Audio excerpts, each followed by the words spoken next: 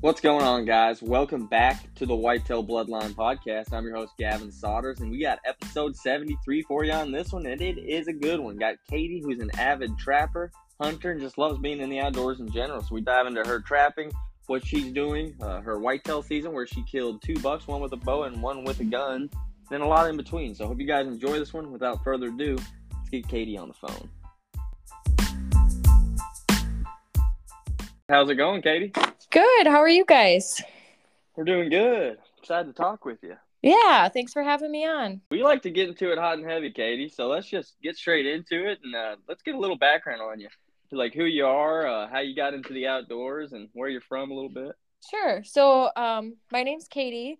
I was born and raised in South Central Wisconsin, so that's where I live now. I got into hunting was the first thing that kind of got me into the outdoors. So when I was 12, I would go deer hunting with my uncle. So that kind of stemmed into, I did that for a few years, and then I started getting into turkey hunting. And then turkey hunting kind of progressed to bow hunting and then pheasant hunting. And I just kept, wanting to try new things and stuff. And then eventually my uncle started trapping.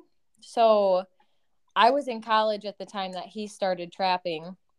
And so when I came back from school, I would just ride along, run the line with him a little bit. And that kind of progressed to, okay, well, I want to learn more about what's going on here. So I started running a line with him then.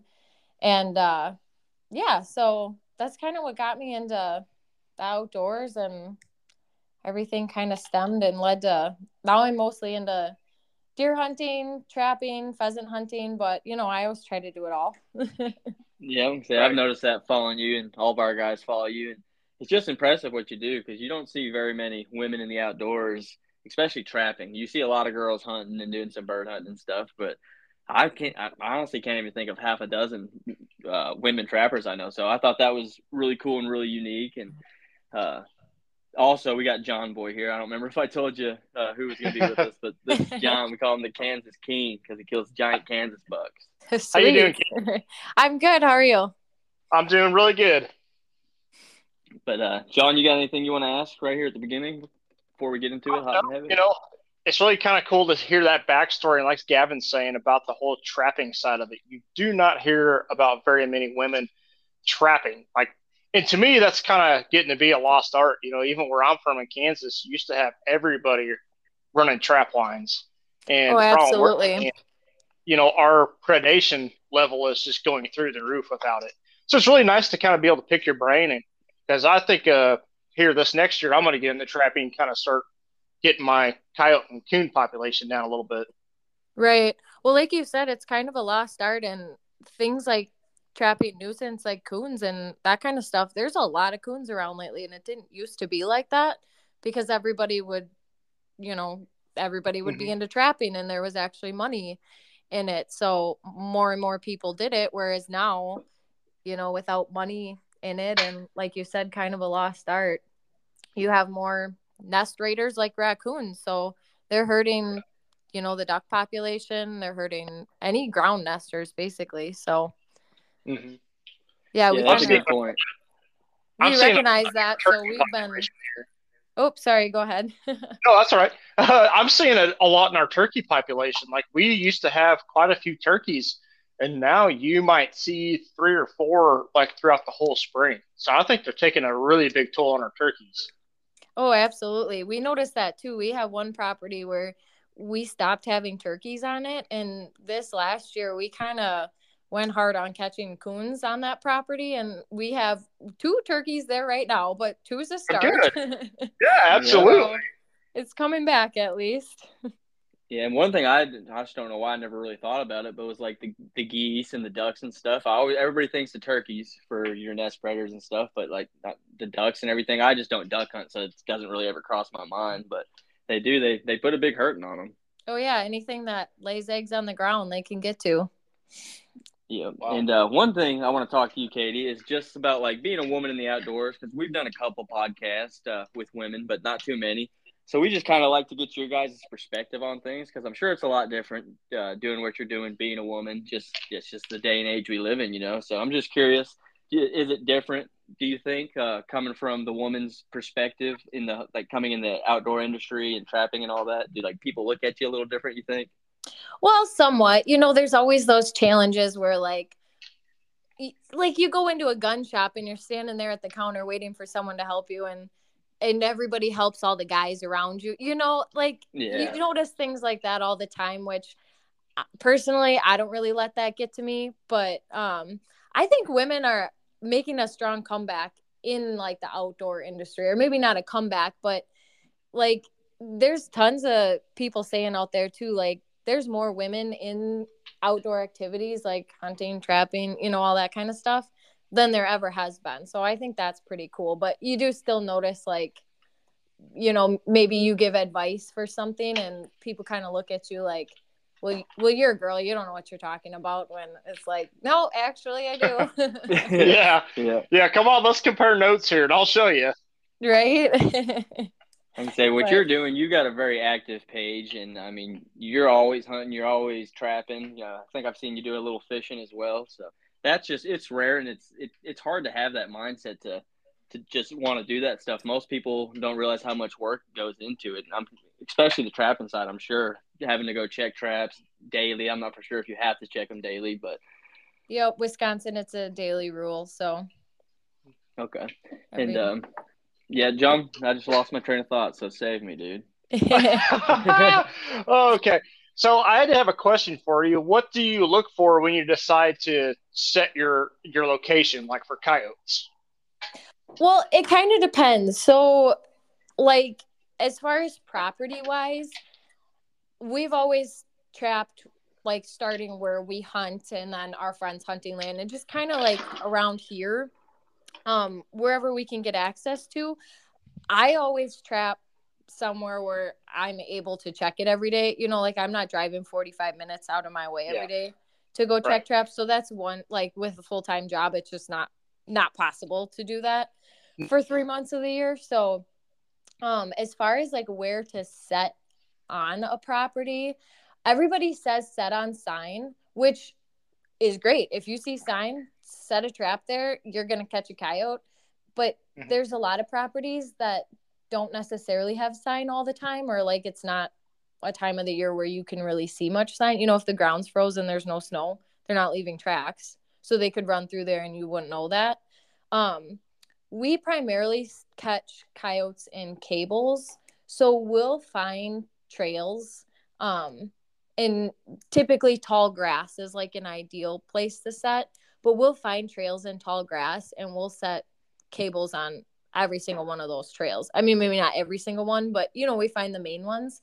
And eventually when you get the coyotes running through that property, they're going to be running down those trails. So primarily tall grass is I would say the easiest place to set. Not that you can't set it. We have tons of sets and other types of spots too, but anywhere you see a game trail, you're going to have coyotes using that same trail. And when you're using cables, I don't know if the wording's bad. I haven't trapped in years. I trapped when I was younger and haven't done it for about 8 years or something.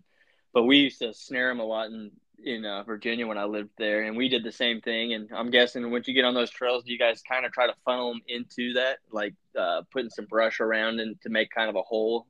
Yeah, exactly. Like if maybe the trail's a little wider than your cable is, then you can kind of guide them. You don't want to be too, you know, aggressive with guiding. You can't like make a tunnel for them to go through because they're not going to go through it, but you can subtly kind of guide them or make sure their head's going to be up. And then like you wouldn't want to set cables right on the field edge. You'd want to set them back in the grass a ways, because most animals, when they come out to an opening, they're going to stop, and you want to catch them while they're still, you know, running, distracted, you know, not really paying attention, where they're going to be more cautious coming up to a field edge. So, you know, in that situation, you'd try to get it back a little farther, but yeah, you kind of guide them where you want them to go to. Yeah, one thing I thought was interesting I've noticed throughout the years, when you're talking about sign, I know bobcats do this pretty often. I'm not sure about coyotes, but on my property, They use like the same, like you call it like a litter box. The bobcats that go through, they poop on the same spot on this property every time, and the coyotes do it majority of the time too. I just didn't know if that's something you notice or it's something they do all the time, or maybe it's just a unique thing. I haven't personally seen like a coyote in the same spot like that. Bobcats I've seen as even like they'll walk in their same tracks. You've There'd be bobcat tracks going one way, and the next day you can see that they're stepping in the same exact footprint. So that's kind of cool about bobcats too. Coyotes, there's spots, if you know what to look for, like marking posts that stand out like on their trails. You'll see like maybe not the same one mark that trail, but like if you take a dog with you and they mark a spot, you're like the coyote would mark that same spot. So there's like, I don't know, when a stump sticks out or a rock or certain things you can kind of pick up on. And then if you set footholds, which we set some, but that would be like a spot to set a foothold. How long have you been trapping? I know you said you got out of college. I'm not sure how old you are. I have been involved with trapping for like 6 or 7 years now. Now those first few years, like I said, I was kind of just riding along on the weekends, like, hey, this is pretty cool. Oh wow, you caught one, like that's awesome. And then I did that for like 2 years before I really started like actually helping set traps, back when I thought like, wow, this is easy, like this is great, you just ride along, catch a coyote. Like, Yeah. and then 2 years or 3 years into it, I'm like, okay, like I'm gonna help set traps, like I want to catch some of these. And then it was like, wow, this is a lot of work. Yeah. So I did run my line with my uncle. It was his line, and I kind of helped him out with it for several years. I moved last year, set my own line, and then I moved back this year, and actually I've been helping him with his line again this year. So, Okay. Gotcha. From your understanding, I've always heard this. I don't know if it's true. It might just be an old timers thing. Do you think fox are harder to trap than a coyote? not necessarily. I mean, I think it depends because, like how, dogs have different personalities. They're like, some are shy, some are, more bold. It's the same with fox or coyotes. Some will, like, this is referring to like footholds. For example, like if you put a lure and you have a foothold in front of it and you're trying to lure an animal in there, some will walk right up to it and stick their nose in the hole and smell around. And some will be cautious. So like, I don't know if necessarily a fox would be harder than a coyote. For us personally, we don't have a lot of fox around here. So in that sense, yeah, they're harder to catch because there aren't as many. But I don't feel like we miss any more coyotes than we do fox. So yeah, I think that was my problem in Virginia. Virginia just, I haven't lived there in 10 years, but they just didn't have many coyotes. The like 8 years I lived there, I maybe saw half a dozen, like even driving and everything, but they had a lot of fox. So really? I trapped a lot of fox and snared quite a few fox, and the fox would just dig it up. They would, I mean, I probably wasn't doing everything, like setting down exactly like I should have, but I would have those foxes dig my traps up pretty often. I was pretty young. I was early high school back when I was trapping. I come from a trapping family. My grandpa, he was a government trapper for like 20, 30 years. Did it for Utah for most of his time, did a little time in California, and I kind of got the blood, and I picked my grandpa's brain. He's an old timer, man. He's a real cowboy. He don't say much, and he always likes talking about trapping though. It's just one of those things. I'm basically the only one in the family that brings it up to him, so it's always a good time talking with him and picking his brain. Like just little things like putting a cotton swab under your foothold trap, and even some fabric like blue jeans. You put that over your trap to help it from freezing. It's just the little tips that they do help a lot. Right, for sure. And it totally, like, anytime you get tips too from like other trappers, you got to pay attention to where they're trapping at, because like if you watch the Alaskan shows and they're throwing footholds in the snow, well, in Wisconsin you can't throw a foothold in the snow, it'll freeze solid. It gets warm enough here to thaw, and then it'll freeze, where it might work in one place, but we personally use wax dirt for footholds to keep it from freezing. And then we put like some it's like tissue paper or like freezer paper, crinkled up and then put it over the pan. That's what keeps ours from like getting underneath the pan, so it still works. But there's all kinds of different methods, and it kind of depends on where you are too, what works. Yep. Yeah, that's even coming with whitetails. Like John come from Kansas trying to give me tips on my Indiana whitetails. They're a complete different whitetails. So, I mean, that just goes with all animals. We always say that about whitetails. Everyone's different. They all got their own personality. So I like that you said that. I never really thought about that in canines. Yeah, absolutely. I mean, they're, just like your dogs, basically. So. Yep. And like you said, marking their territory, that's one thing I've never once crossed my mind is like a scent post marking spot or a stump or something. And like you said, they probably are just like a dog. When you go walk your dog around the neighborhood, he pees on that same telephone pole or same fence. So it makes sense. It's like the community pee post. Like they'll all come by and pee on the same spot. So yeah. And a lot of trapping's kind of coming back in. I got a lot of buddies that most of them are just getting the raccoons out because they're eating all their corn, which is good. I mean, get them all out. But for somebody who's trying to get into trapping, like what's like the first step they should do? Well, you have to look at your state's regulations because like in Wisconsin, we don't have, so you have to have a trapper's license. And some states, most states, I would say, offer pretty good resources on like how to get into trapping. Like for example, Wisconsin, you have to take a trapping course, which is usually 2 or 3 days over the weekend. So it's kind of a commitment, to get into something like that. And you learn so much from the class though, like hands-on. They teach you all kinds of, like, I think that's the first step because they will really teach you what to do, what the laws are, what you can and can't do, like all kinds of stuff like that. Otherwise, even just Facebook groups, you can join different groups and see what other people are doing from either your state or, all over the US. And that helps a lot with like people ask questions and now you got to look through the comments and, kind of filter through which ones are serious responses and which ones are just bullshit, but yeah, I mean, I got a lot of stuff from Facebook and different YouTube pages too. Stu at Coon Creek is great with like a lot of fur handling advice, like when you get to that point. But getting into trapping, first thing you got to do is see what your state's regulations are for trapping license. And then, there's so many resources as far as the people teaching the classes and stuff are always happy to help. So. Yeah, luckily we're growing up right now we are in the media age, and that's just one thing. I'm 28, John's in his 30s, he's a little older than me, and they just didn't have that, especially when we were young. YouTube was starting to take off when I started, like maybe middle school, maybe a little earlier. And like nowadays, it's just if you want information, you're gonna find it. But like you said, you kind of have to pick through it because anybody can post this information saying they know exactly what they're talking about, and maybe they do, maybe they don't. So. Right. You just got to keep that because one guy could give you a tip that could possibly ruin it. So maybe if you're trying to figure out one thing, maybe get a couple sources from it. But I think it's really cool that Wisconsin does that because as far as I know, Indiana, I think anybody can go buy a trapping license. As far as I know, I haven't really trapped in Indiana. So haven't looked at the regulations, but that is a great idea because I feel like if you're starting trapping, you probably really don't have any idea what you're doing. So if you get an expert to help you, it's kind of like hunter safety course when I took when I was 8 years old. I still remember a bunch of stuff from that 2 or 3 day course.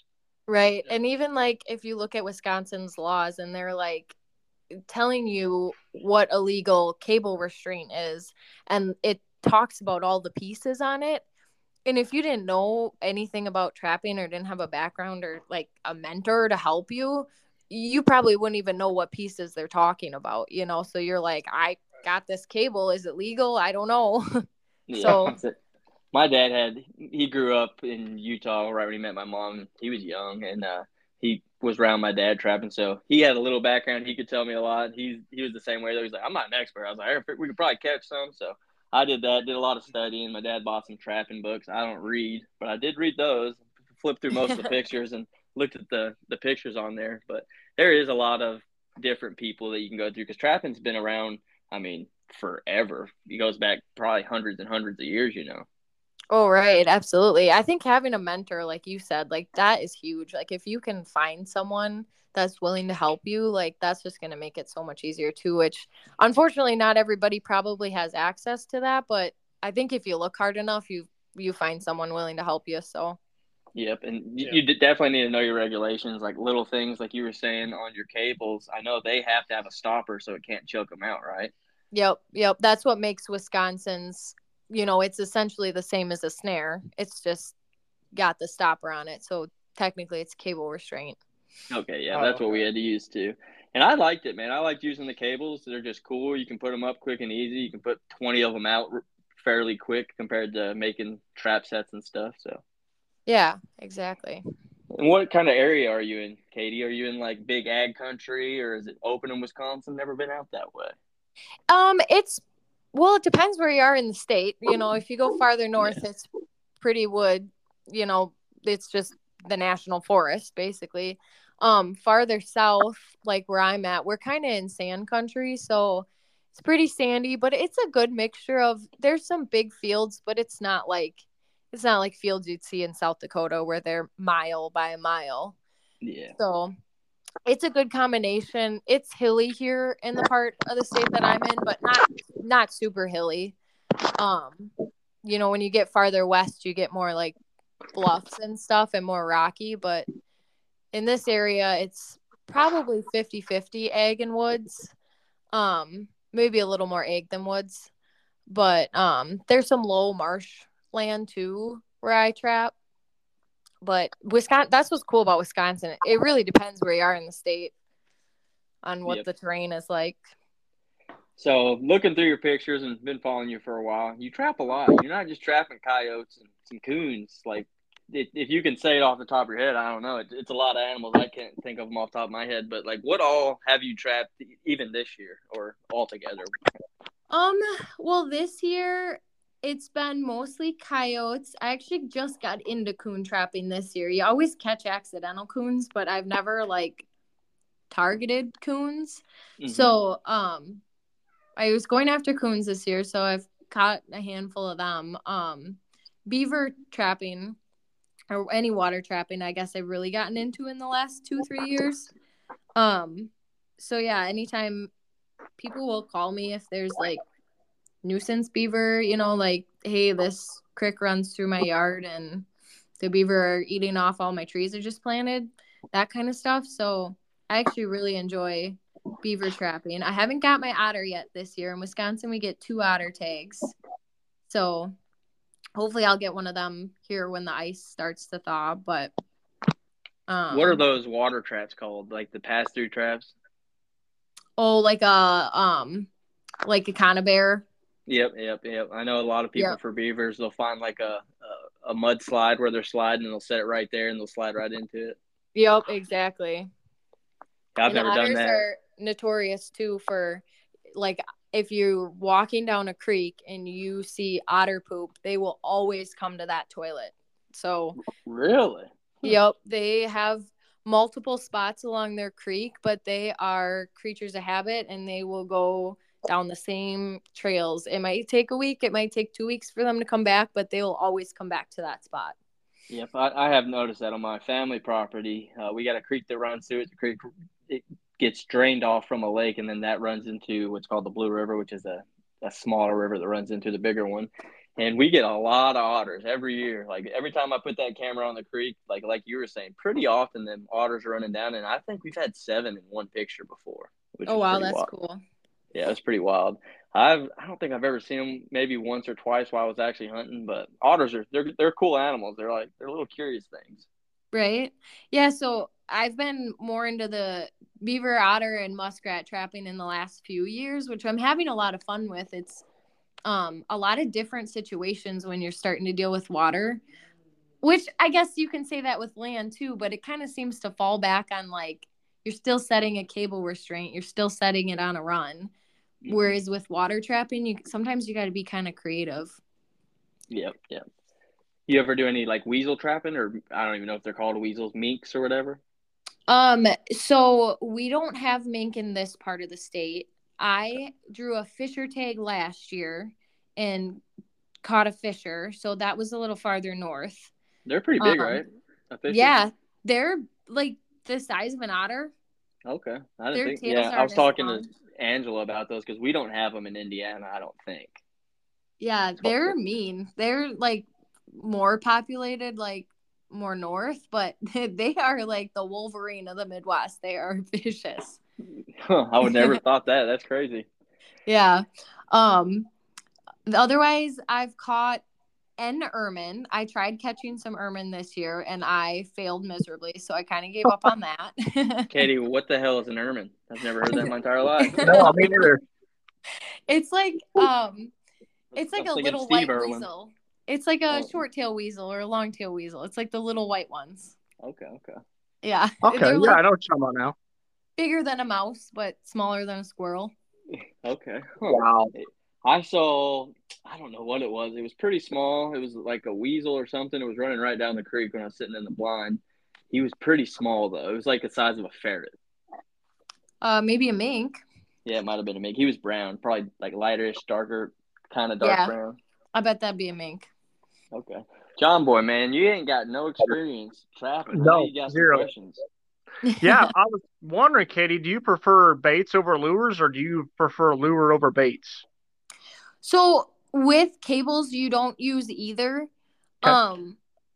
When I do set footholds, which I don't want to pretend that I'm the best at setting footholds, but I have been more successful with putting a lure on top and putting a bait in the hole. So whether the bait's like, a bait that you would buy or even like a mouse, you can dig a hole, set the trap in front of the hole, stuff a mouse down in that hole, and then some sort of attractant on top is usually what I do. But like I said, I wouldn't take advice from me on footholds.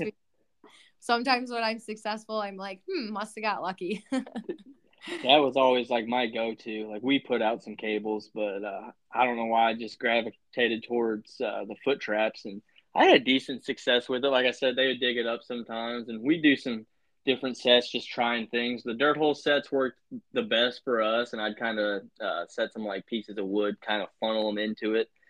And one thing I heard was interesting. I heard it this week. I've never seen it until this week. I'm not sure if you have. I can't remember who it is. Some famous trapper guy. He's got this little box that sounds like a mouse squeaking, and people put it in their dirt hole sets. And I thought that was like, wow, that's a good idea. Oh, really? Yeah, that is interesting. I guess it works for like 5 days, and the guy that was putting it in there, you could hear it just sound like a little mouse squeaking in the hole. And I'm sure it works good. That is a good idea. I'm sure Coyote's got really good hearing, just it probably as good or better than your house dog. Right. Absolutely. Let's go into kind of like I kind of want to hear more about being a woman in the industry, just because we don't get to talk to a whole lot of women. And what's the support like between the women? It seems like it's really good. Everybody I've talked to and everybody I've had podcasts, they say for the most part everybody's pretty positive, and you guys hold each other up a lot better than the men. It seems like.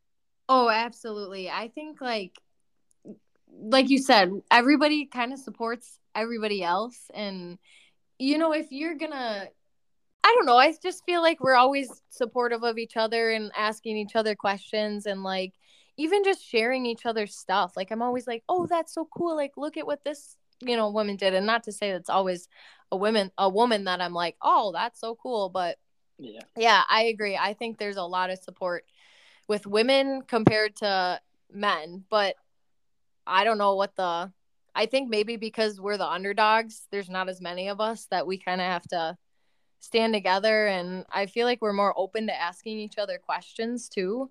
I mean, I get a lot of questions from men, but I get quite a few questions I get more questions from women too. So I don't know if it's just more comfortable for women to ask women for advice. Women just don't have ego. Guys are just got too much ego and they're like, oh, I can't ask for help. You don't know no better than me. And that's one thing. Just having a girlfriend for years, you guys are a lot more thoughtful about things. Just a little bit more caring. Guys are a little bit more honoring. Right. But John, you got anything you'd like to ask about like her being a figure in the outdoors? John's pretty busy. He must be doing something again. But so, What is it like? I'm sure, like you said, people reach out to you. I'm sure you have some young kids. I know you go to a bunch of these shows and stuff. I kind of like to talk about what you're doing at these trade shows and stuff, because I know you're a supporter of a girls' clothing brand, which is one thing I've noticed throughout the years. I'm kind of curious what it was like, because as far as I know, they didn't really have a specific clothing brand for women until semi recently, past few years. I know She Camel come out. You use DSG, I believe. Is that what it's called? Yep. It stands for doing something great. Yep. And I just think that's awesome. Like, I'm sure it was kind of annoying. You've been hunting since you were young, so I'm sure you were probably wearing men's clothes when you were young, weren't you? I was wearing men's clothes until like 3 years ago. Yeah, see, that's what I thought. Like, everybody I've talked to, that's just how it would be. And your bodies aren't the same, so I'm sure it was uncomfortable. Right. So like I'm small, so I had to get like kids' clothes a lot of times. And then they're like so short on me. They were ridiculous. And like, the mismatched camo and all that. And it's fine, but it's just so nice to finally be in clothes that actually fit women and they're so functional for women. It's huge. And there's, several brands out there trying to do the same thing, but I'm just glad the more um the more industries out there promoting women's clothing, the more. Sorry, my dog's barking. Oh, we all got dogs. We get it. My dog's outside, so that doesn't happen. Just 'cause My he's dog's crazy. over here chewing on the bones. My dog will be scratching at the door trying to get in here. Right? No, so what I was saying, the more women that or the more women companies that are out there, the more, if there's just one company selling something, they're not going to improve it because it's the only option. But when you're competing, you're going to get better women's gear. And I think that's cool about, like, I personally have DSG, but there's all kinds of brands out there. And I love everything that they're doing in the industry. Well, and it's kind of like the same thing with my kids, like Blake, my 11-year-old, even Cabela's and stuff. Sometimes it's hard to even find something for youth. So I can only imagine, for a woman. Yeah, absolutely. So what type of set do you use? Like, do you prefer using for like otters? So I've caught otters in like a 330 Conibear body grip trap, which it would be like on a run. So it would be like a natural funnel or like a little creek off of maybe a bigger creek. I've also caught them on blind sets to their toilets. So I'll put a foothold and attach it to a cable and put a weight out in like the river. Yeah. And those footholds will be in waxed dirt, so they'll be on land. And you'll just catch them when they come out of the water and run up to wherever their toilet is. You'll catch them in that foothold, and then they'll actually follow that cable out to the water. And all water traps are lethal. So everything that you catch in them are dead when you get there, just because it's more controlled. Okay, whereas, gotcha. Now, and is that, as far as that goes, is that like a more of like they drowned or not? Yep, that would be like a drowning rod, basically, or a drowning cable. Okay. And now with the otters, do you use any kind of bait or lure for the otters? No, I haven't for otters. Some people will say they'll use like shellfish or, something that's their food. I've never needed to do that. For beaver, I'll use castor as their lure, though. Like, I'll make castor mounds and kind of do the same thing, except for beaver, I leave the foothold in the water. Oh, okay. So I don't have to worry about it like freezing in or anything, which I mean, I guess you could do that to a toilet too, depending on what your situation is. But I usually try to find a ledge, pile up some mud, put some beaver castor on there, and then put that foothold right where they're going to step to get up and check out that castor mound. Gotcha. Okay. And do you guys have, like up there, do you guys have a big beaver problem? Like, are you guys just trapping them for the fur, or are you trying to trap them to control the population as well? There's not, the farther north you go, the more water there is, so the more beavers there are. In this area, there's certain places where there's a problem. I wouldn't say there's like an overabundance of them, but there's more than people think. You know, a lot of people are like, I've had actually people say to me since I caught these last few beavers, they're like, we have beavers around here. It's like, yeah, we have lots of them. But, you know, if you're not out in the woods looking, or you don't know what to look for, you're not seeing them because they're only out at night for the most part. Yeah, that's kind of like our coyote population here. You don't see them that often, as often as you'd think. But if you actually, like, if you're going to trail cameras, or you go out after a fresh snow and there's coyote tracks everywhere, and then it's like, yeah, you just don't see them, but there is a ton of coyotes. You can say that about everything in the woods. Yeah. Yeah. Like, just because you don't see it doesn't mean it's not there. That's right. They're elusive for a reason. Yeah, absolutely. Katie, I'm curious. You ever got into a situation that scared you, a little sticky situation trapping? Like maybe a bobcat or something like maybe when you were younger, right when you started doing it, you're like, oh, I don't know if this is for me. So last year, this is just the first thing that comes to mind. I caught a snapping turtle that was still alive in a trap, and turtles freak me out anyway. So I'm like by myself trying to release a snapping turtle, and it keeps like going at me. And if someone had a video of that, it would have gone viral because I was like yelling at the turtle, like, knock it off. Like, I'm trying to release you. I guess I wasn't like scared, but there's a few things too that you'll catch.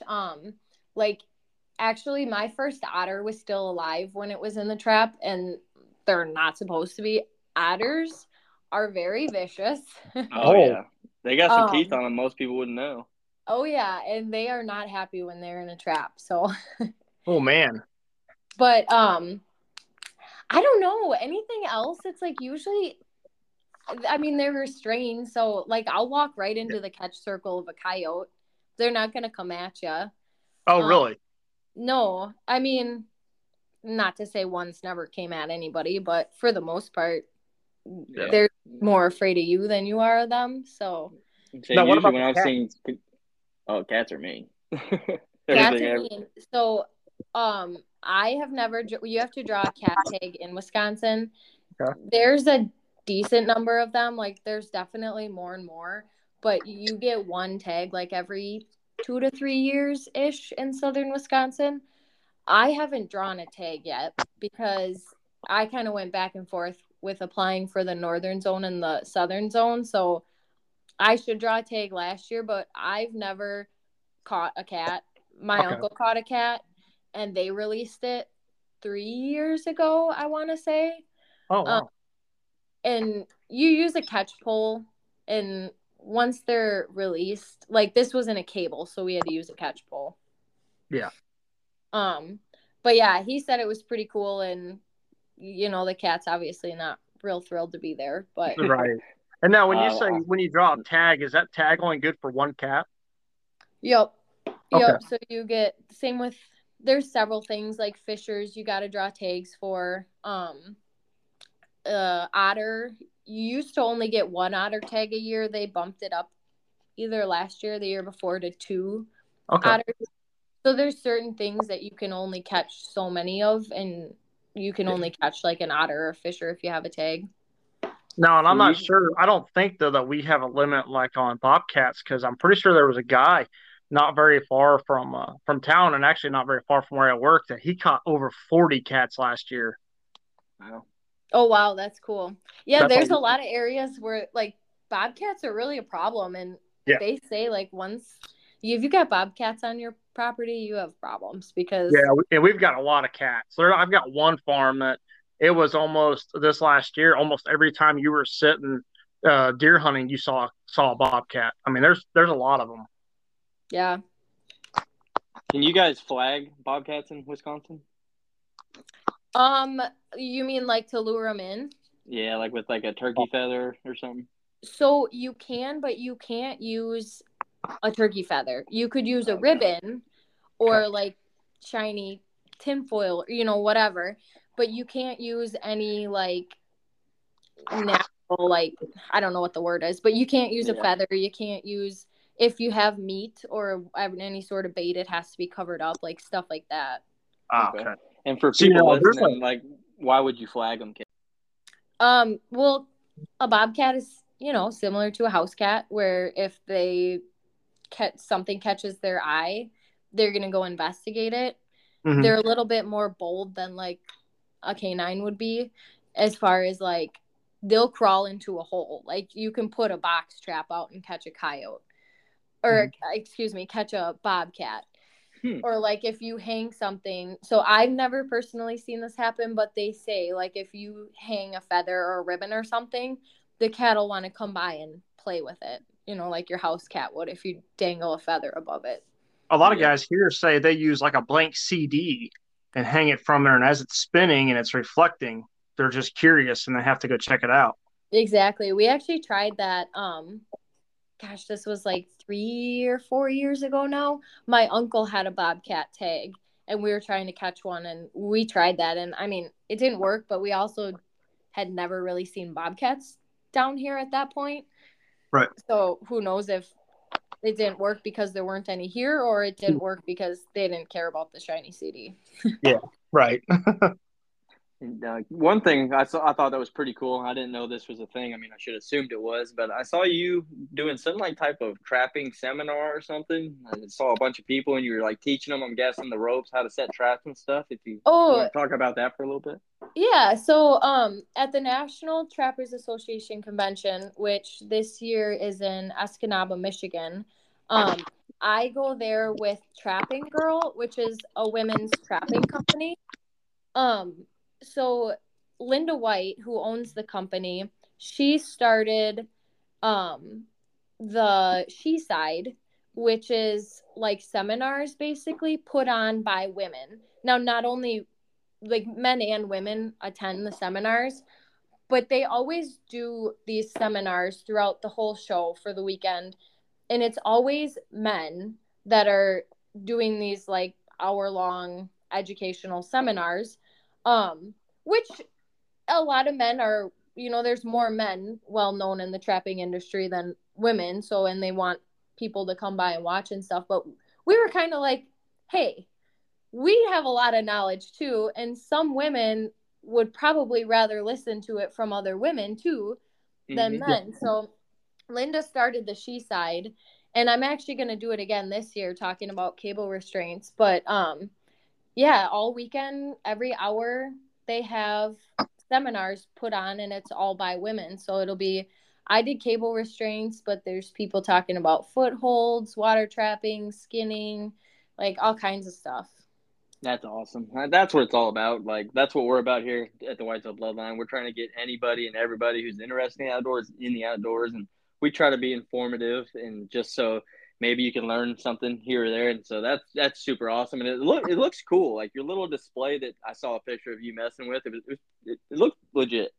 Yeah, they do a really great job setting everything up for you, because you have like, they'll put a little thing out and you got water, grass, and they were super good there too about like they came out and asked everybody who was speaking in it.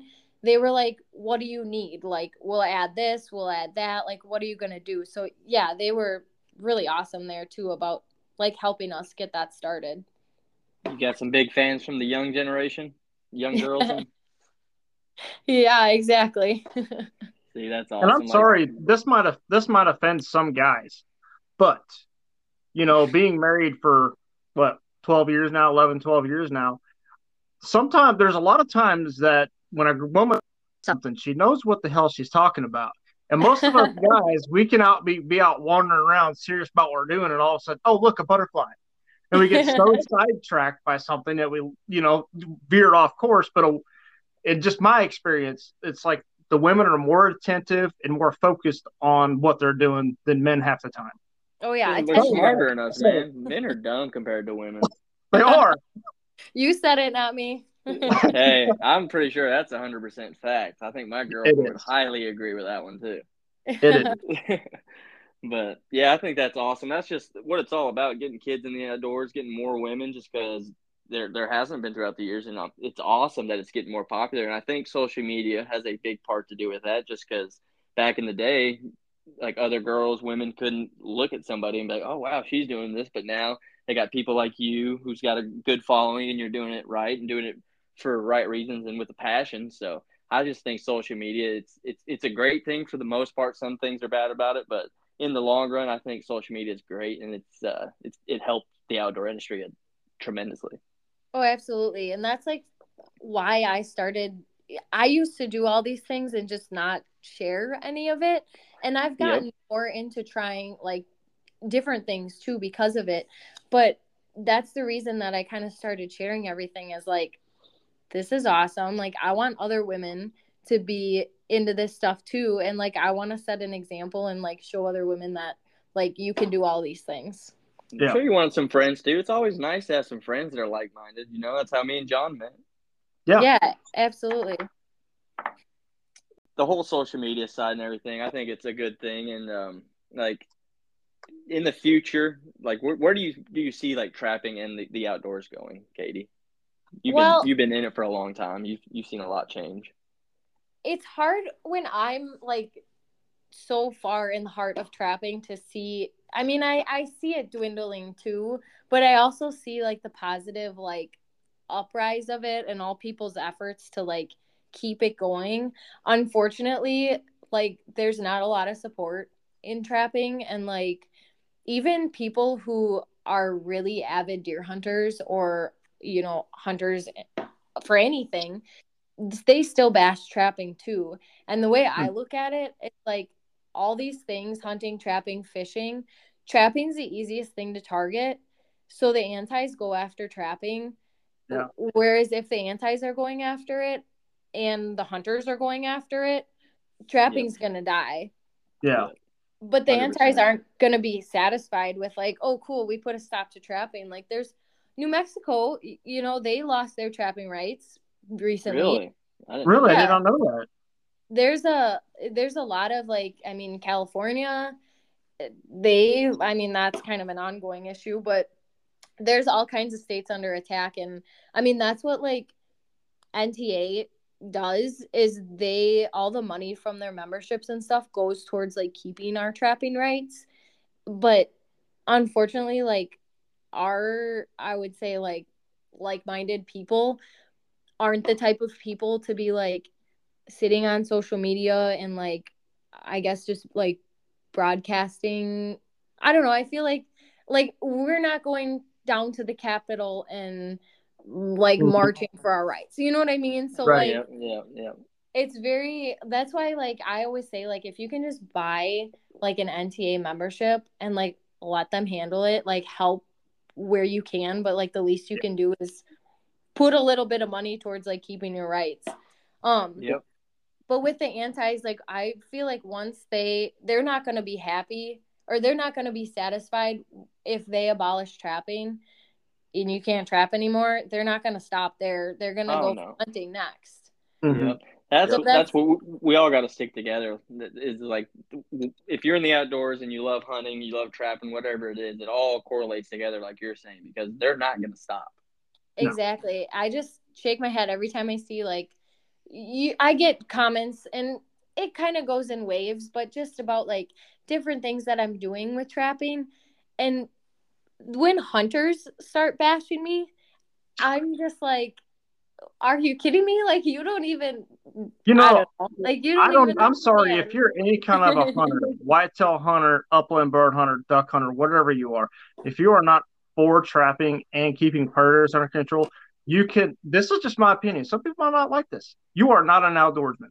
You are not thinking about your generations of even your whitetails coming up, because when you look at it, how many like fawns say that coyotes eat every year, it is absolutely mind blowing. So that tells me that you don't care about what your future holds. That all you care about is your things and right now. That's it. Exactly. People put too much emotion in it too. Like, you know, you don't have to personally trap, but if somebody's not managing the population of predators, you know, that's going to affect the prey. So if you're not managing coyotes, you're going to see a difference in your deer herd. When you start managing coyotes, you know, you're going to see a difference for the better in your deer herd. So yeah, it kind of all goes together. And I always say, even if you don't want to be the one trapping animals, like, you got to support it. yeah, Yep. 100%. I wish I knew somebody that would trap so they could go out here and help me control. I go out and call coyotes every once in a while, but I'm really thinking I need to take up trapping just to kind of help keep my numbers down. Absolutely. And that's how we started too. We weren't like, wow, the fur market is really good, let's go catch some furs. It was, wow, our deer population, we don't see very many fawns, we should do something about that. Yeah. Yep. I think it boils down to most people are just uninformed, especially like the haters, like the trapper haters who are the PETA and everybody who's trying to shut you down. And that's just like the worst thing is when people are bashing you, like you said, other hunters are bashing you. And some people just don't realize when you put a bad light or you say something negative to people, a lot of people can't handle that. Like, sounds like you, Katie, you can handle it pretty well. You got some thick skin, but some people can't. I've always been that type of person, even growing up in grade school and high school. Those kids that just can't fight their own battles just because they're not comfortable doing it, or not saying they're weak or anything, but they're just, some people just don't like doing that. And I've always tried to be a voice for people. Like, I've gotten many fights, seen some guys picking on some kid who doesn't deserve getting picked on, so I'll punch them in the mouth. And I notice that on social media, like, people will be bashing them, and like John and Angelo and Tyler on my team, they give me some crap for it. But I lay into people. If I see somebody being negative or laying into another hunter, I give it right back to him, because the only way to fight a bully is being a bully back to him. Yeah, that's how I feel.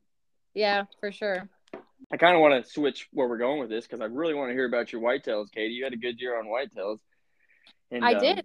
Actually, this was the first year that I shot one with my bow and with my rifle in the same year. Usually it's just one or the other, but.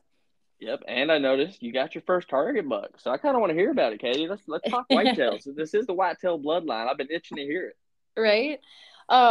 Yeah, so I kind of, looking at cameras and stuff, had a few picked out, and I shot a 6-pointer. This 6-pointer though was like, it was a 3.5-year-old deer. It was only a 6-pointer, so I was like, you know what? That's pretty cool. He's only 6 points, but he's still decent size. And he's an older deer, so he's the perfect one to pick out. And I actually had a terrible year as far as seeing deer. I only saw a handful of bucks all season, which is within shooting range was like maybe 1 or 2. And typically, like, I'm out there 5-6 days a week, and I have 2 years ago, I guess I was just kind of spoiled 2 years ago. I could not go in the woods without having at least a 2.5-year-old 8-pointer at a minimum walk under my stand. I was just in the right spot in the right time all year. So to go from that to this year, I like hardly saw anything. I was like, what is going on? Those bucks mean a lot too. When you're grinding it out, not seeing much, and then you kill them, I'm sure you're fired up. Absolutely. And so I was out one night, a storm was rolling in, and I was sitting on the corner of a cornfield and then kind of a trail through the woods on one side, and then it was 30 yards away was the fence line. So this deer actually came down the fence line through the opening, turned around and walked past the trail. I ended up shooting him. He was at like 20, it was a little over 22 yards, quartering away, but I had grunted him in, which was kind of cool too, because my uncle actually happened to be sitting down the hill from me that night, like maybe 300 yards away, and he had texted me that he saw a buck that was coming somewhat my way.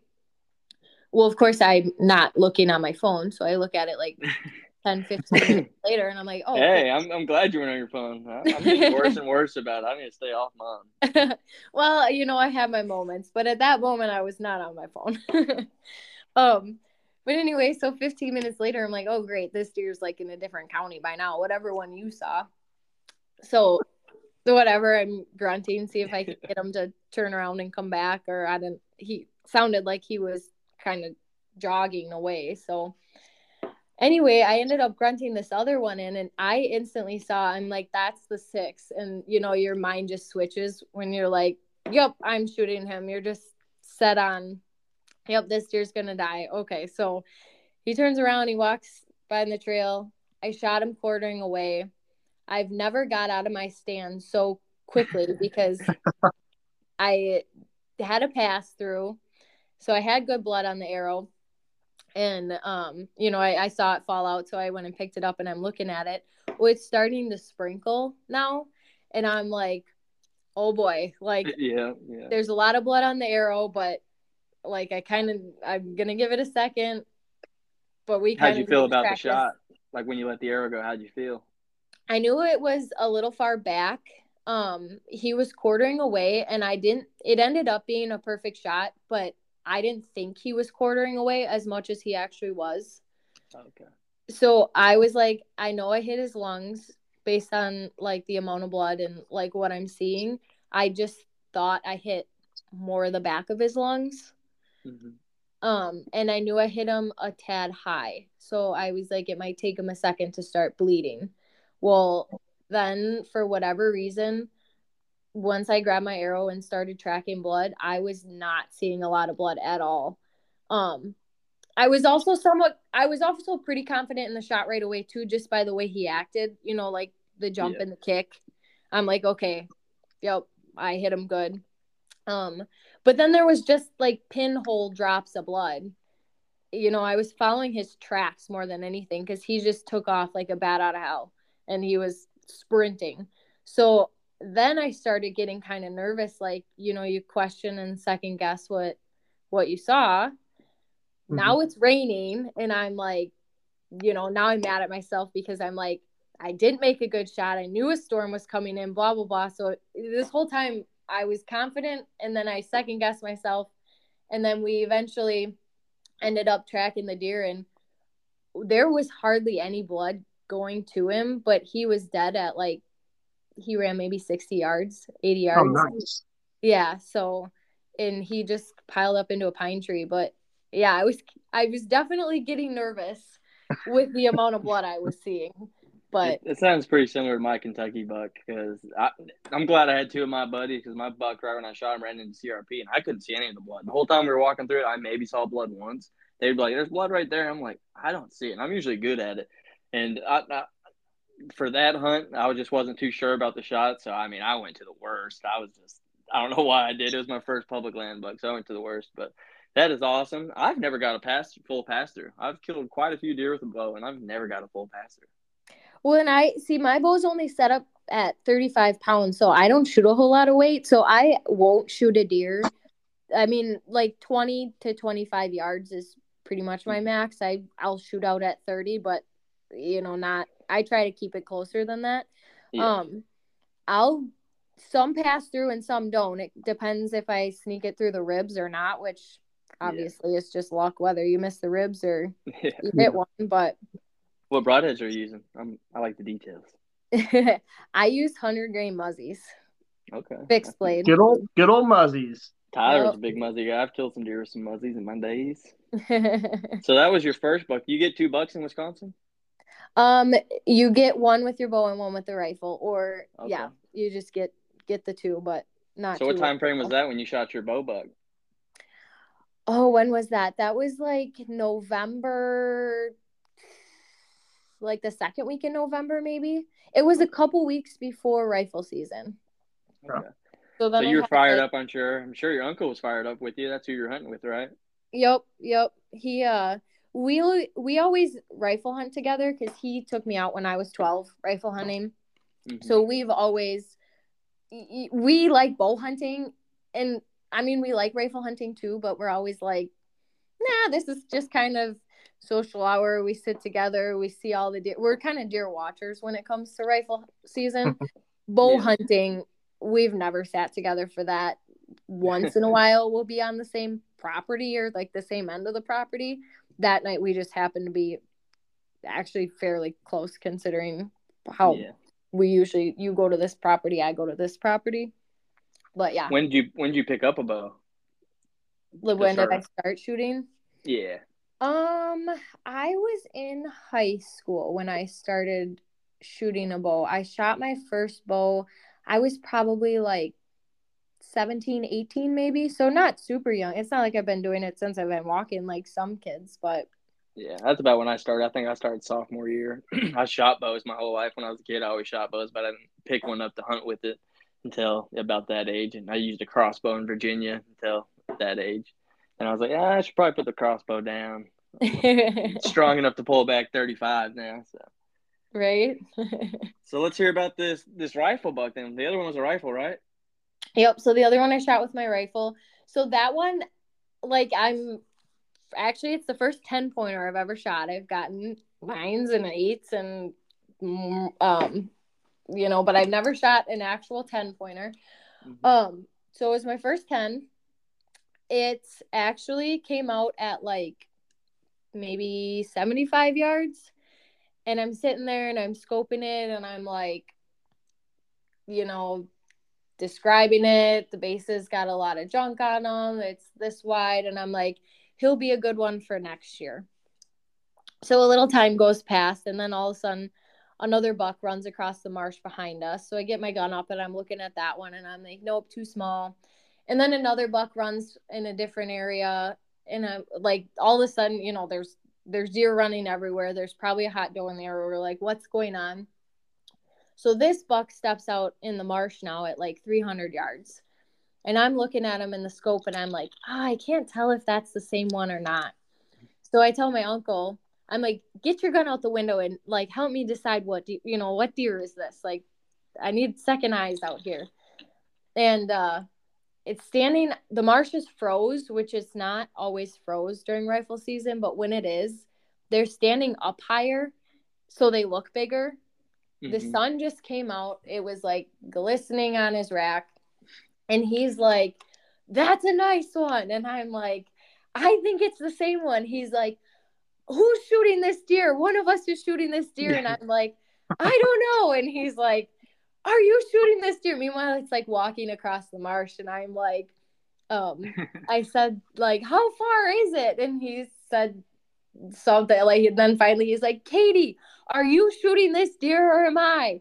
So I shot the deer. That's awesome. Yeah. I walked up to it and I'm like, this is the one that we were going to let go. So that was, not to say I'm not proud of it still, but a little bittersweet. I was like, oh, this one wasn't supposed to be shot, which our area is really tough. Like, we really try the quality deer management, but there's so many people on board and there's so many people not on board. And it's really tough when you get like a lot of 2.5-year-olds shot. Now, this one was a 3.5-year-old, but I still am really wanting to get to that 4.5-year-old age, before we start taking them, but it's kind of a work in progress. And yeah.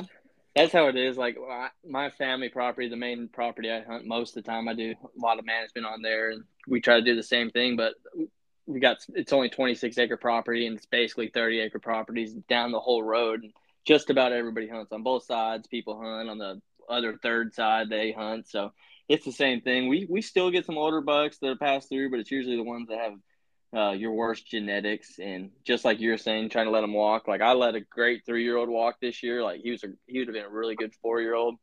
I let him walk in the end of October, and then I was hunting with my nephew, and this buck walks out at like 30, 40 yards, and it's by far his biggest buck. So I didn't even think twice, but before I smoked that buck, So it is hard, but it's just if you don't let them walk, they can't grow.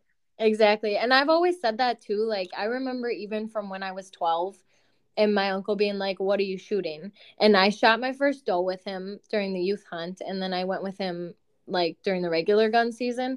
And he's like, what are you shooting? And I'm like, only a buck. Like, I was going to get a buck. So I shot a 6-pointer. And then the next year, he's like, what are you shooting this year? And I said, a buck. And he's like, how big a buck? And I said, bigger than last year.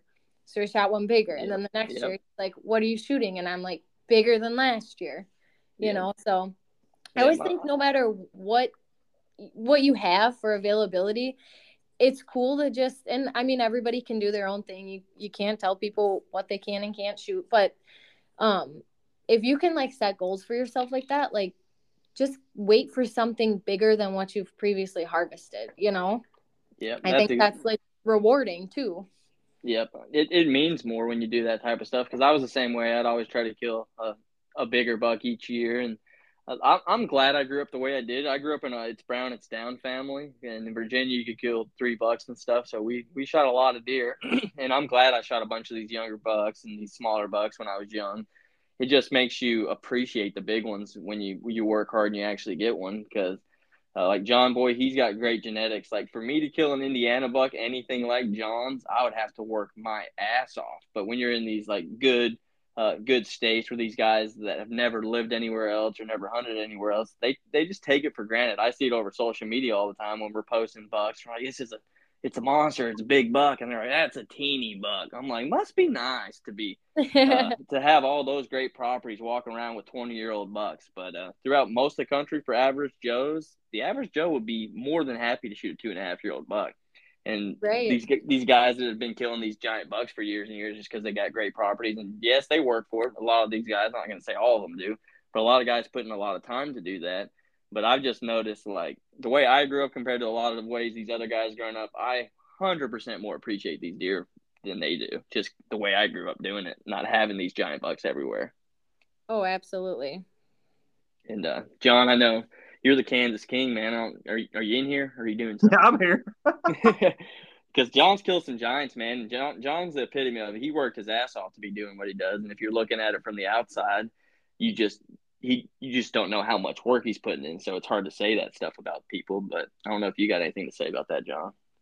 Yeah, you kind of hit the nail on the head. It does take a lot of hard work. Some guys, they show up to an outfitter, and this outfitter's got them, a 190-inch buck pinned down, and they walk in there and shoot it. And, oh, yeah, great, look at this big deer I shot. But that doesn't work that doesn't happen for everybody. So, no, I've got a lot of properties that are just broken up everywhere, 80 acres here, 150 acres there.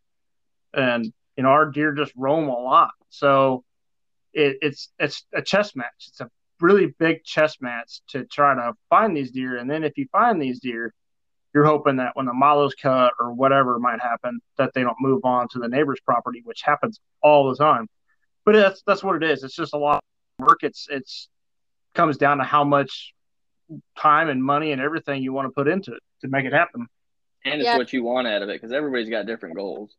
Yeah. People don't realize how much work people actually put into it too. Even people that don't shoot necessarily big bucks, like they're still out there tending to their food plots, and even just like the cost of putting in a food plot, or exactly all the stuff that goes into that one moment where you're gonna harvest a deer, and whether it's huge or whether it's your biggest deer, or maybe someone else wouldn't think it's that big, it's a lot of work, and there's a lot of people out there putting a lot of effort into it too that people don't realize. Yeah. And I noticed you did that, Katie. Have you been doing food plots long? I remember seeing one at some point this year where you were spreading some seed out. Yeah, we've been doing food plots for like 4 or 5, maybe 6 years now. You guys noticed a good difference? Absolutely. Our biggest food plot, so we have so many deer in our area, like it's actually a problem. Like we try to shoot does as much as we can. It's so hard to get small food plots in the woods to like they don't grow fast enough. The deer just kind of mow them off. We have a few like clover plots in the woods that do fine. But our big food plot is like 4 acres, and it's our hunting property is on the pipeline. So technically we can't plant anything there, like, trees or whatever. So we turn that into a food plot, which unfortunately it's pretty low ground, so it gets flooded out in certain spots. Yeah, it's a big food plot. 4 acres. It's big. Yeah, and we just plant it with like a little 2-row planter hooked on the track. That's a lot of time. It's fun though. I enjoy love it. Yep. That's one thing I wanted to get you on the podcast, is just because you do it all. Like you trap, you hunt, you fish, you're actually out there prepping, which that's what it's all about. I love seeing that, and it's just rare to see that, especially from anybody in the outdoor industry, but more so on the women's side. So we love what you're doing. When I told the guys I was finally getting you on the podcast, oh heck yeah, that's gonna be a good one. And were supposed to do this like 2 months ago, but we got busy, Something like so that. That's had okay. to apologize about that one. But yeah, man, we've had a great time talking with you, Katie, and I know you were thinking about some other topics possibly. I don't know if there's anything that you'd like to cover before we do our last thoughts and get off of here. No, I think we covered a lot. Yeah, we did, and it's a good. John, you got any little bit of last thoughts, and then we'll get out of here. Well, no, the one thing I was thinking was, you say you guys are kind of overrun with does in some places. Does your state or your unit or whatever issue you more doe tags to harvest to try to keep those numbers down? Oh yeah, they give us so many tags that I would say maybe a third of them are filled a year. Oh wow.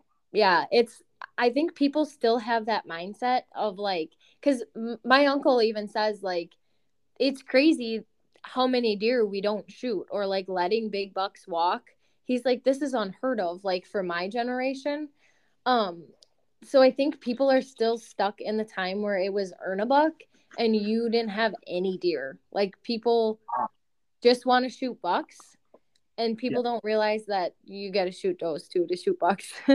Yeah. Everybody says more does will be better in the rut, which a lot of studies prove the opposite.